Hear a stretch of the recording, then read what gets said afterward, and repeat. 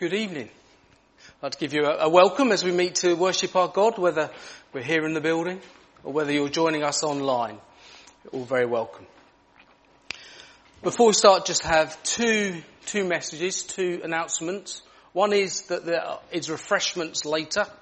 So there are refreshments after this service. And the second one is just to for you to put something into your mind, into your memory, that our anniversary services are coming up, which are the 22nd of June, Thursday the 22nd of June, where Dan Jarvis is coming down to preach. Now just be warned, it starts at 7 in the evening, not 7:30. So 7 o'clock in the evening, Thursday the 22nd, for our anniversary services. We're going to start our worship by singing, O Lord my God, when I in awesome wonder consider all the works thy hand hath made. And we'll stand as the music starts. I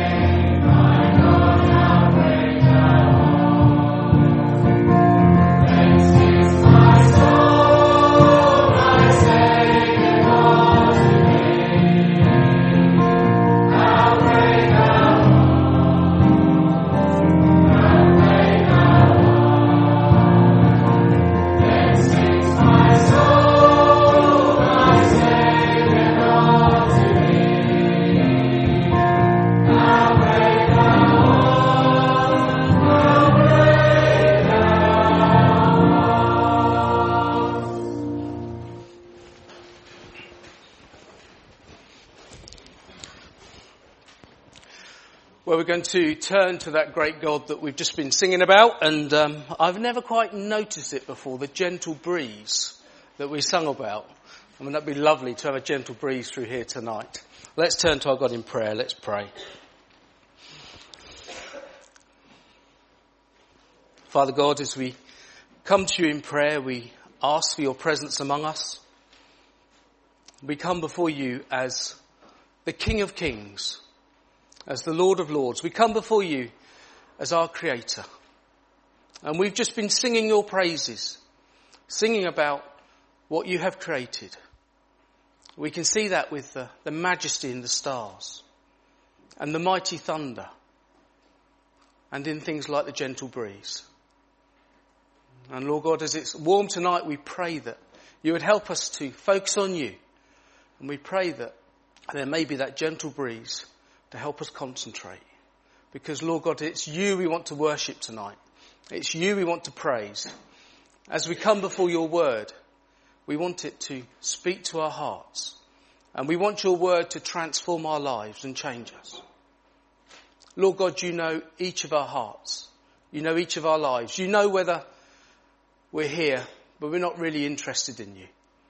And we pray that you would be merciful and gracious. And if there are any here tonight who do not know you as their Saviour, that they would turn to you. Lord, we pray that for those of us who do know you, again, you know our hearts. You know our minds. You know where our lives are at this moment in time. And Lord, we pray your word would continue to have that transforming work within it. We pray that your word would draw us closer to you, that we would come more like Jesus. Lord, we pray your word would help us to praise you more and to worship you more as we think of what you have done for us. We think about what you are willing to do, to be obedient to your Father in heaven and to come and die on the cross so that we can be forgiven for the wrong that we have done. Lord, you died having done no wrong, but you were willing to take the punishment for all those who would come believing and trusting that your death has taken away our sin. And we can have that peace with the Father in heaven. We pray that each of us here would know that peace with you. And Lord God, we know that, Lord, you didn't stay in the tomb, you rose again, and you are now in high. You are there working for us there. Lord, bringing us, making us ready for that time when you will return, when you will come to claim those who you have saved, those who have called on your name, those who have asked for forgiveness, trusting you. And there you'll take them to that better place where there is no crying, where there is no pain, where there is no trouble, where there's no tension, where there's no illness. Lord, we pray for any who do not know you, that you would, in your mercy and grace, work tonight. Lord God, we want to commit to you events that are happening this week. Lord God, we ask that as the Hope Explored starts on Tuesday, that you would be with those few who are starting. Again, we pray that your word would come in power. Lord, we pray for ACE on Friday. As the children come together, as they come together to have some fun, Lord, we pray that those who are doing the talks will be helped. And again, your word would speak to them in a small way. We are so thankful, Lord, that children can be saved. Lord, you draw children to yourself and you encourage them to come to you from what we read in your word. Father God, we commit those to you who have plans over the summer that involve change from their normal routine.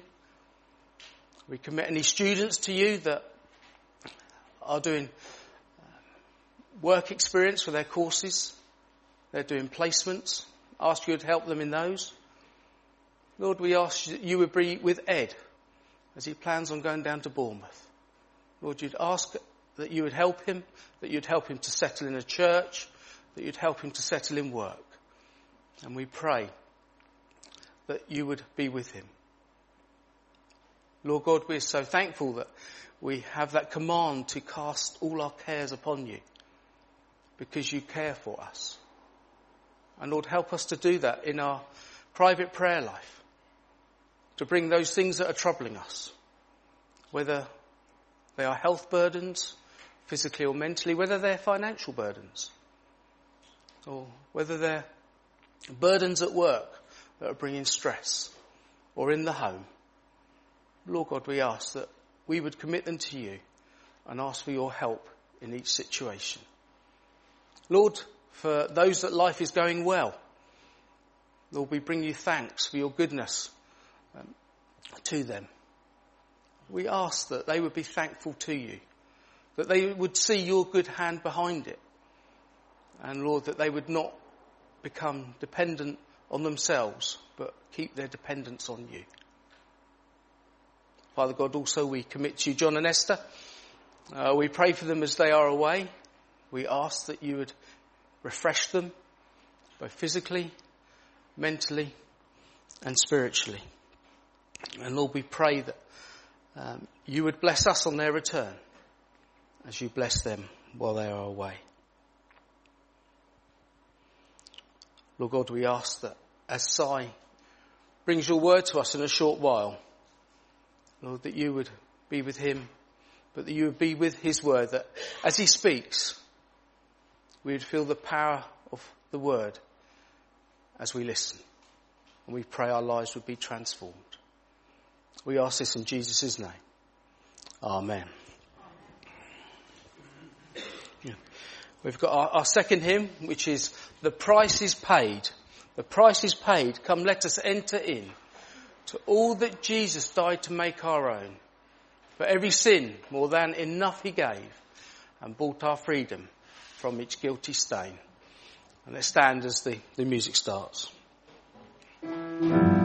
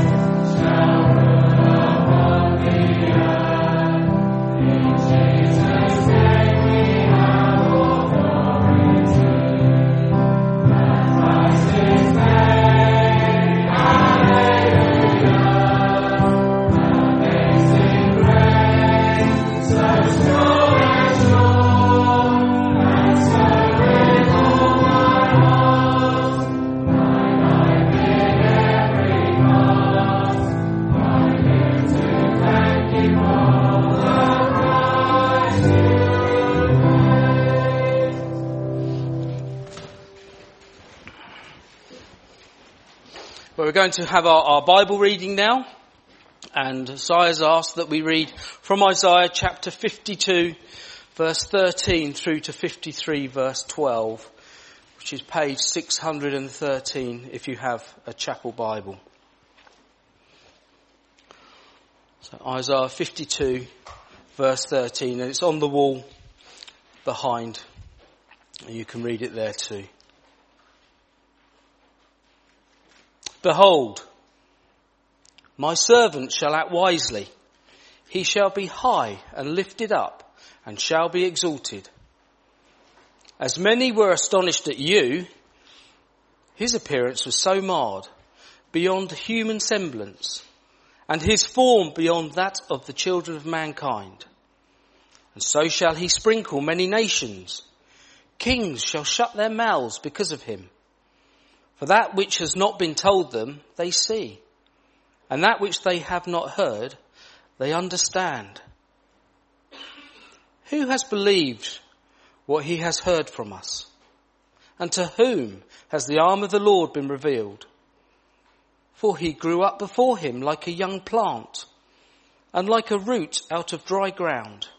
He had no form or majesty that we should look at him, and no beauty that we should desire him. He was despised and rejected by men, a man of sorrows and acquainted with grief. And as one from whom men hide their faces, he was despised, and we esteemed him not. Surely he has borne our griefs and carried our sorrows, yet we esteemed him stricken, smitten by God and afflicted. But he was pierced for our transgressions. He was crushed for our iniquities. Upon him was the chastisement that brought us peace, and with his wounds we are healed. All we like sheep have gone astray. We have turned every one to his own way, and the Lord has laid on him the iniquity of us all. He was oppressed and he was afflicted, yet he opened not his mouth. Like a lamb that is led to the slaughter, and like a sheep that before its shearers is silent, so he opened not his mouth. By oppression and judgment he was taken away. And as for his generation, who considered that he was cut off out of the land of the living, stricken for the transgression of my people. And they made his grave with the wicked and with the rich man in his death, though he had done no violence and there was no deceit in his mouth. Yet it was the will of the Lord to crush him. He has put him to grief. When his soul makes an offering for guilt, he shall see his offspring. He shall prolong his days. The will of the Lord shall prosper in his hand. Out of the anguish of his soul he shall see and be satisfied. By his knowledge shall the righteous one, my servant, make many to be accounted righteous, and he shall bear their iniquities. Therefore I will divide him a portion with the many, and he shall divide the spoil with the strong. Because he poured out his soul to death and was numbered with the transgressors. Yet he bore the sin of many and makes intercession for the transgressors. And what a God we have to be able to go through that. And if we realise and understand what Jesus has done for us, then we will join in with our next hymn, our next song, which is Tell Out My Soul, the greatness of the Lord, unnumbered blessings, give my spirit voice. Let's stand and sing as the music starts. Word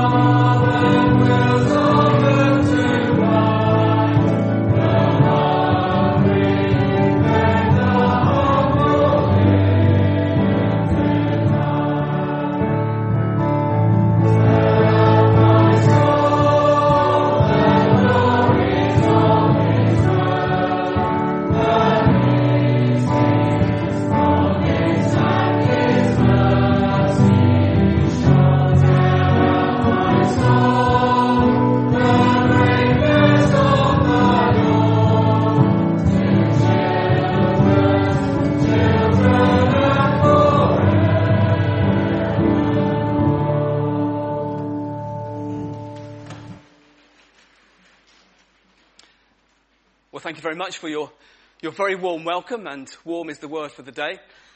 It's great to be here. It's very nice to see you, catch up with you. It's great to be here and to bring you the greetings of Hillfield Church, Coventry. And of course you had Paul Watts preaching for you on Good Friday, and he really enjoyed being here and was really encouraged by his visit. So it's great to be here. This evening we're just going to think about one verse. You can see that there up on the screen. You'll find it on page 604 if you're using one of the church Bibles, 604. And we're in Isaiah chapter 43, and it's verse 25. Isaiah 43, and it's verse 25. Where God says, I am he who blots out your transgressions for my own sake, and I will not remember your sins. I am he who blots out your transgressions for my own sake, and I will not remember your sins. Now, how good is your memory? My memory is varied, so some things I'm very good at remembering, but other things I'm completely hopeless. So, for example, if someone tells me their name, within 5 seconds I've completely forgotten what their name is. And then I just spend the rest of the conversation trying to recall what they said their name was and not listening to a word that they've said. Which is very embarrassing because the next time you see them, one, you can't greet them by name, and two, you can't carry on the conversation that they think they've had with you. I go upstairs for something, and I get to the top of the stairs and I can't remember what on earth I've gone upstairs for. And the only way to remember is to go back downstairs. And sometimes the process happens 2 or 3 times. You go into a shop to buy something, and you come out with a whole load of stuff, but it wasn't the thing that you went in there for, because you've completely forgotten what it was. I remember last year, I forgot how old I was for a considerable amount of time. So I thought that I was 42, and that at my next birthday I would be 43, only to get to my next birthday and realise that all along I've been 41, and I'd now turned 42. And on the plus side, I genuinely felt like I'd been given an extra year of life. You should try it if you're feeling a little bit old. On the downside, the fact that things like that are happening suggests that I am getting really quite old. What's your method for remembering something? What's your method for remembering something? Maybe you set an alarm on your phone. Maybe you just write it down somewhere. I was chatting to someone a little while ago, and they had a rather strange method. Their method was that if they've got something that they need to remember, they just put the bin in the middle of the room. And hopefully that will kind of jog their memory that they've got something to remember. But they say that they find out that half the time they stand there staring at the bin in the middle of the room, wondering what on earth it means. Our memories can be frustrating. And yet here in this verse, God is saying that instead of remembering something, he's going to forget something. And instead of it being a frustrating forgetting, instead of it being a sign that God is weak or limited, instead of it kind of being a symptom of old age, it's a wonderful forgetting. It is a blessed forgetting. It is a gracious forgetting. It is the forgetting of sins. This morning we thought about how because of Jesus being the Passover lamb, our sins can be forgiven. Well, this evening I want us to spend some time thinking about this verse and thinking about what forgiveness looks like and some of the different dimensions of forgiveness. So maybe this evening you're not a Christian. Wouldn't you just love to be forgiven by God? Wouldn't you just love to have your guilt taken away, that burden that you've got on your conscience removed, and that barrier between you and God completely gone, and to have your fear of hell taken away, and to know that you are forgiven? Well, you can be forgiven. And this verse talks about God's forgiveness. Maybe this evening you are a Christian. Well, how good it is to ponder and to linger and to dwell on the wonderful forgiveness of God. Now, we're not going to go much into the context. Instead, we're just going to look at the verse as a standalone verse as we see it through our New Testament eyes. But just to make you gulp, I know that it's really warm, and normally you get like the preacher or whatever has just about 3 headings. Well, we've got 8 this evening. But we are going to move fairly quickly from one to the other. So I want you to think of forgiveness as being like this diamond which has an infinite number of sides that we will marvel at for all eternity. Well, to your disappointment, we only get to look at 8 of those sides this evening. So we start off with the first side, and it is authority. It is authority. God says, I am he who blots out your transgressions for my own sake, and I will not remember your sins. Now, if someone tells you that you are forgiven, what is crucial is that they have the right to forgive. And they have the authority to forgive. So, for example, if you stole someone's car, and then a few days later I came alongside you and felt a bit sorry for you and told you that I forgave you, now that would be a nice thing to say. It would be the expression of a nice sentiment, but it would be fairly meaningless unless it was my car that you had stolen. Because in that situation, I wouldn't have the right to forgive you. I wouldn't have the authority. You haven't sinned against me. Someone can only truly forgive if they have the authority to forgive. And that's what God is saying here. That he and he alone has the authority to forgive sins. If you look in verses 22 to 24, God has been telling the people of Israel about their sins against him. They've been doing things that they shouldn't have done. They haven't done things which they should have done. They've been thinking wrong thoughts. They've not honoured God. Indeed, they've been tiring God out with all of their sins. And yet he says, I am the one who forgives you. And notice the emphasis, the strong emphasis on the word I. Only I have the authority to forgive you, God is saying. Only I have the right to forgive you. And I do forgive you. I do forgive you.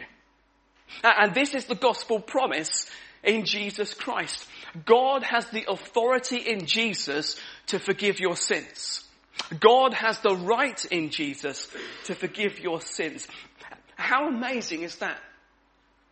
So it won't be that when you get to the day of judgment, you will find that God's promises were empty and that actually God was a fraud and he was promising something that he couldn't do. No, God has the authority to forgive you your sins. He has the right to do it. And if you are trusting in Jesus, he's done it because he has the authority. The second word is personal. Personal. God talks about your transgressions and your sins. So here, of course, there is a particular context. God has specifically named Israel as people who have sinned against him. But as we look at this verse and we apply it to ourselves in the light of Jesus coming, we remember that this is personal. You see, you need forgiveness. And I need forgiveness. You have done things which are wrong. You have offended God. You are guilty before him. It's very easy, isn't it, to think about other people's sins. Especially when they're things that people have done against you. It's very easy to think about how people have hurt you and wronged you. But what about your sins? What about all the times that you've hurt other people? What about all the times that you've offended God? What about all the things that you should be ashamed of? What about the forgiveness that you need? You see, this is personal. This is personal. And this forgiveness is on offer for you. It's on offer for you this evening. If you have repented and put your trust in the Lord Jesus Christ, you have been forgiven by God. You have. It's personal. Or if you do repent and if you do put your trust in the Lord Jesus Christ, you will be forgiven by God. You as an individual. And isn't that what you want? Deep down in your soul and your conscience, isn't that what you want? Isn't that what you need? Thirdly, determined. Determined. God says, I am he who blots out your transgressions for my own sake, and I will not remember your sins. I will not remember your sins. What do you do when someone wrongs you or hurts you? often when that happens, our memories suddenly become very good, don't they?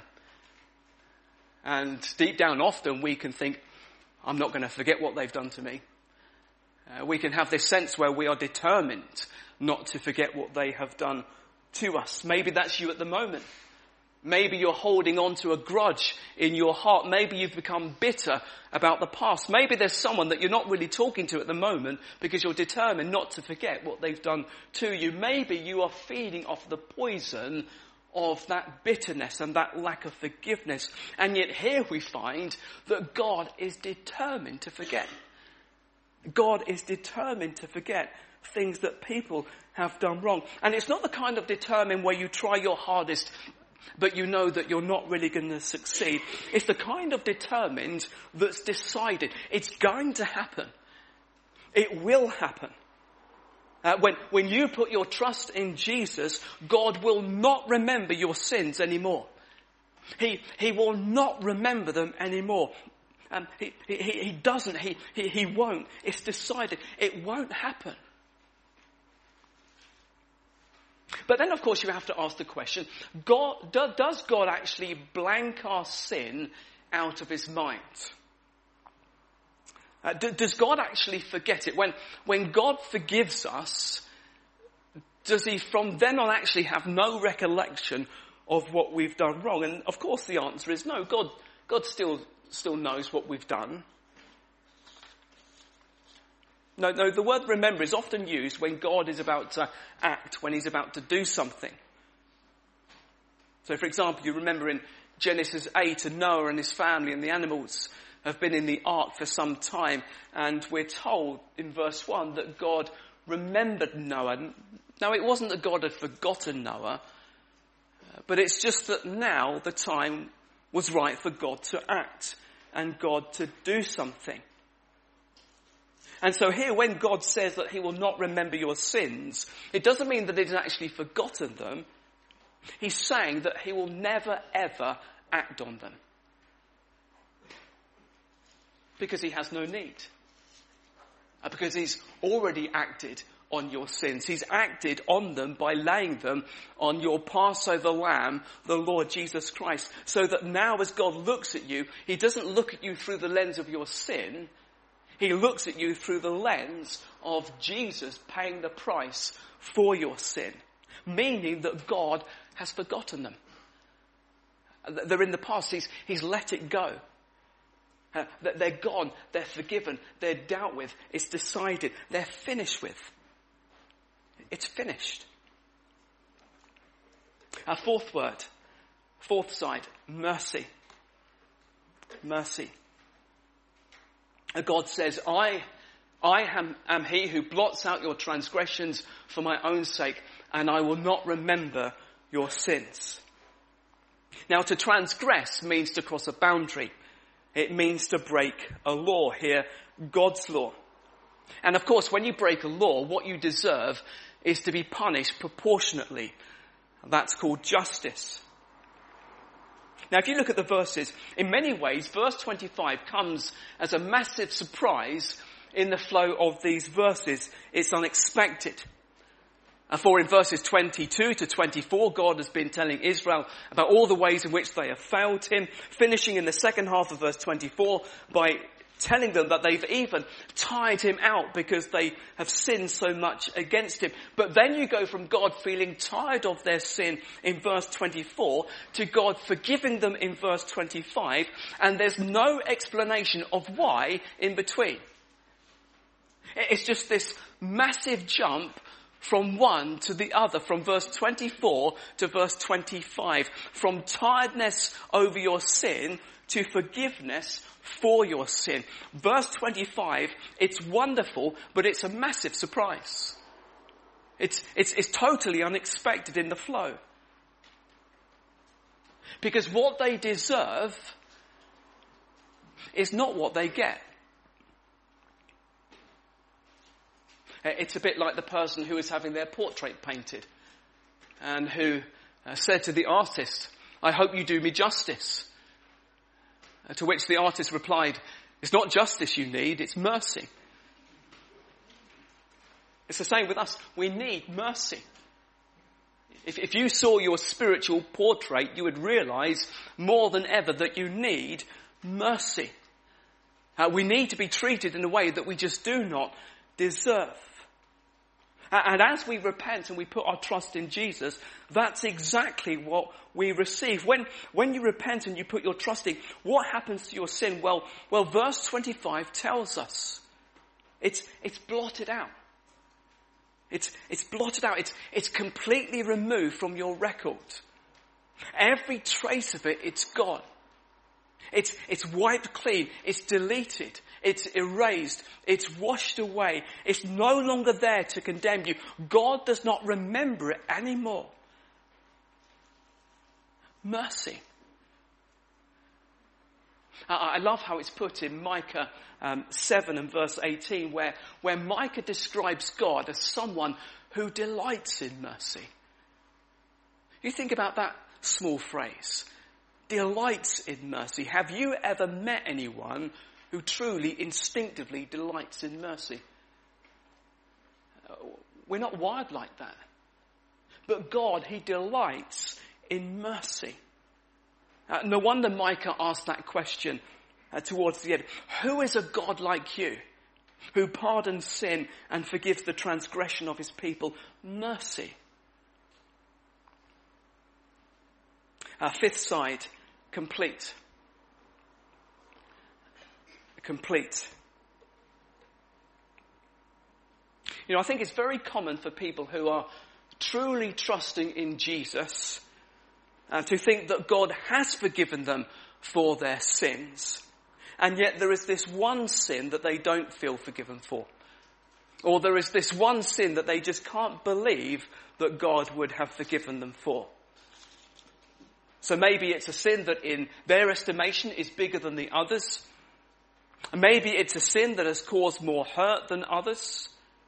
Maybe it's a sin that has become public and they're very conscious of it. Maybe it's a sin that is very private and they feel very ashamed of it. Maybe it's a sin that is the result of a temptation that they struggle with more than other temptations. It's only a small detail, but notice that it's plural, not singular. It's transgressions. It's sins. You see, God isn't focusing here on one specific sin and saying, well, I'll forgive that.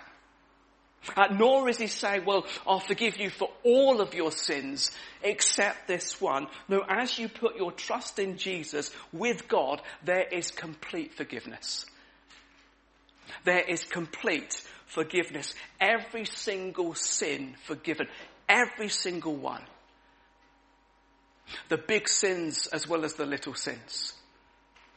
The public sins as well as the private sins. The sins that you are utterly ashamed of and you would die if anyone found out about them. As well as the sins that actually you should be a lot more ashamed of. Complete forgiveness. The sixth side, assurance. Assurance. I love the way in which God, he doesn't just forgive people. He doesn't just forgive people, but he wants people to know that they're forgiven. You see that all through the Bible. God, he wants people to know that they are forgiven. He wants them to have peace.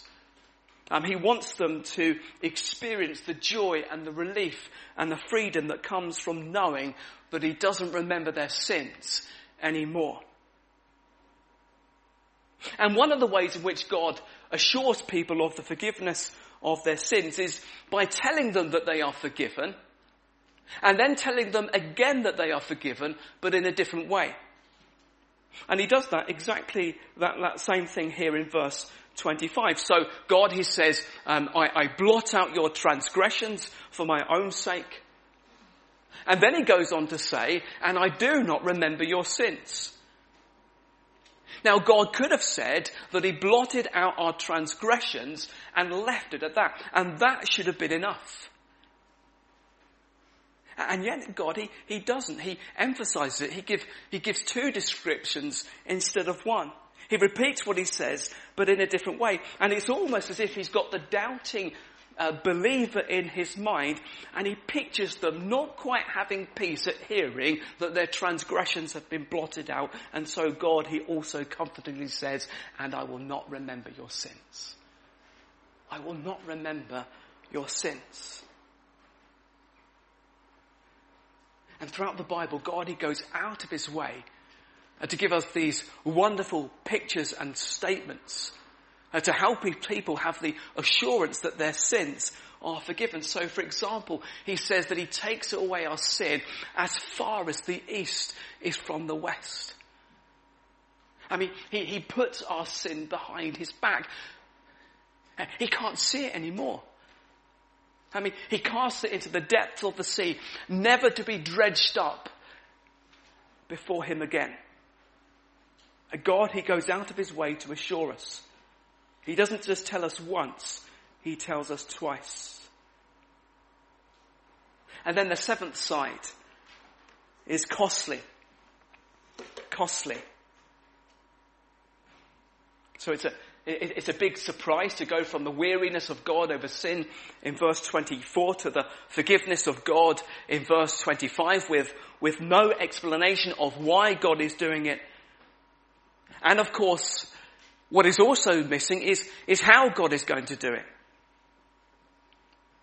And yet, as we've seen in our main reading, as you read on through Isaiah, it becomes clearer and clearer how God is both going to punish sin, but also forgive his people.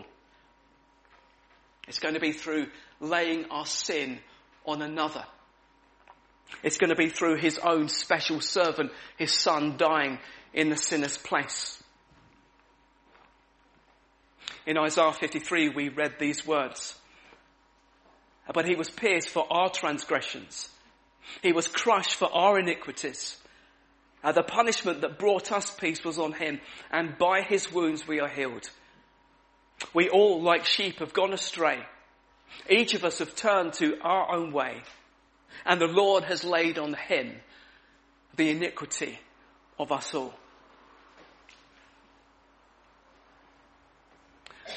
I don't know whether you've read Dan Walker's book, Remarkable People. It's a great book to read.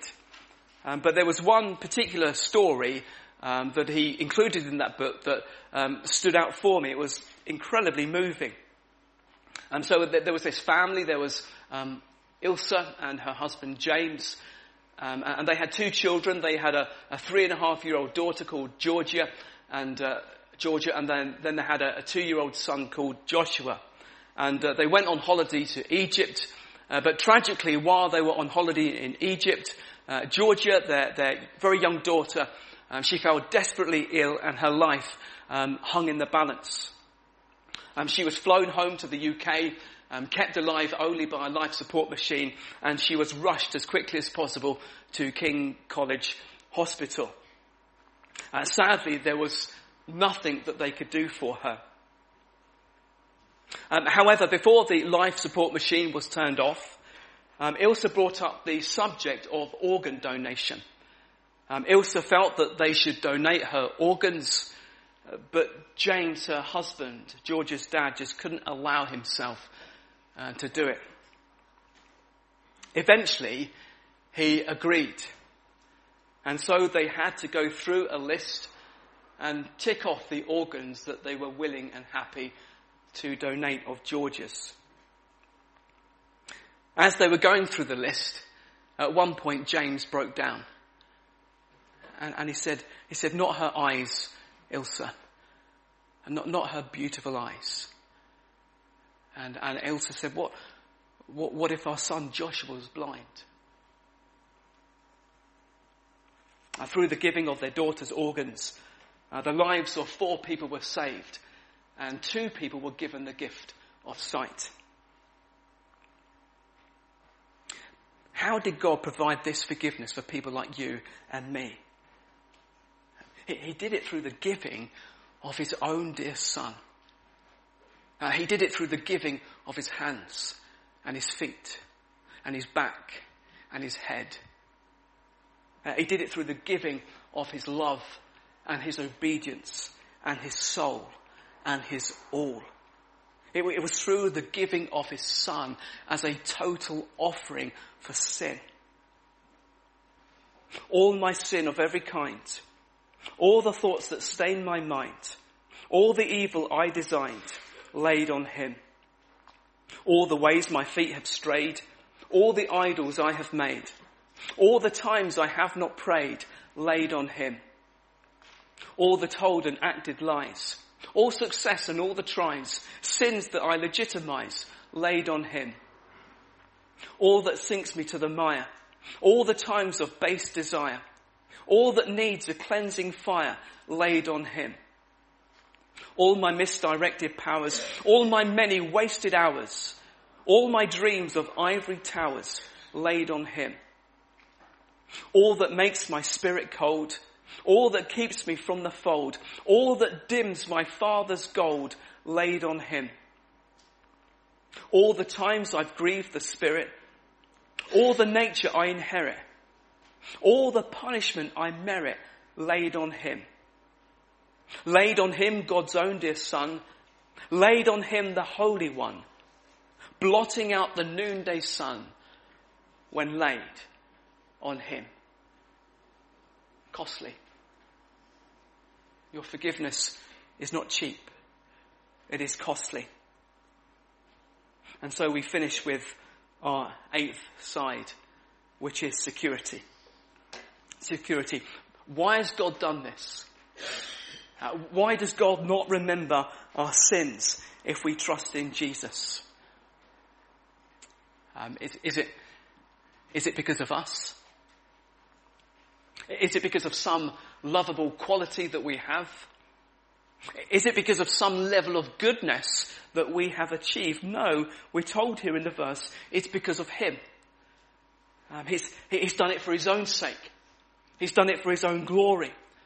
He's done it to display how great he is in all of his mercy and his grace and his compassion. He says, I am he who blots out your transgressions for my own sake. He's done it for his name. He's done it for his fame. He's done it for his reputation. And there is wonderful, glorious security in that. We are changeable. He is not. We are up and down, and he remains the same forever. If it depended on us, on our loveliness, on our spiritual success, on us always resisting temptation, on our religious performance, on us always having a good day, there would be absolutely no hope for our salvation. And yet there is hope. There is sure and there's certain hope, because it all depends on him doing it for his glory. And you can find peace and rest and security in that. We've compared God's forgiveness to being like this sparkling diamond with an infinite amount of sides that glitter and shine and sparkle and glimmer. A diamond that we will marvel at and glory in and praise God for all eternity. And yet we don't have to wait until then to praise him for it. No, we can praise him for it now. We can thank him for it now. And we can honour him for it now by enjoying the relationship that we have with him.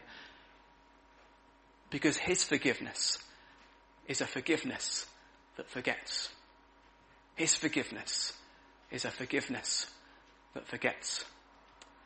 And we're now going to sing our last song that embraces this theme of God's mercy, where we are reminded so wonderfully that God's mercy is so much bigger, so much greater than all of our sins. When the music starts, please do stand and we'll sing.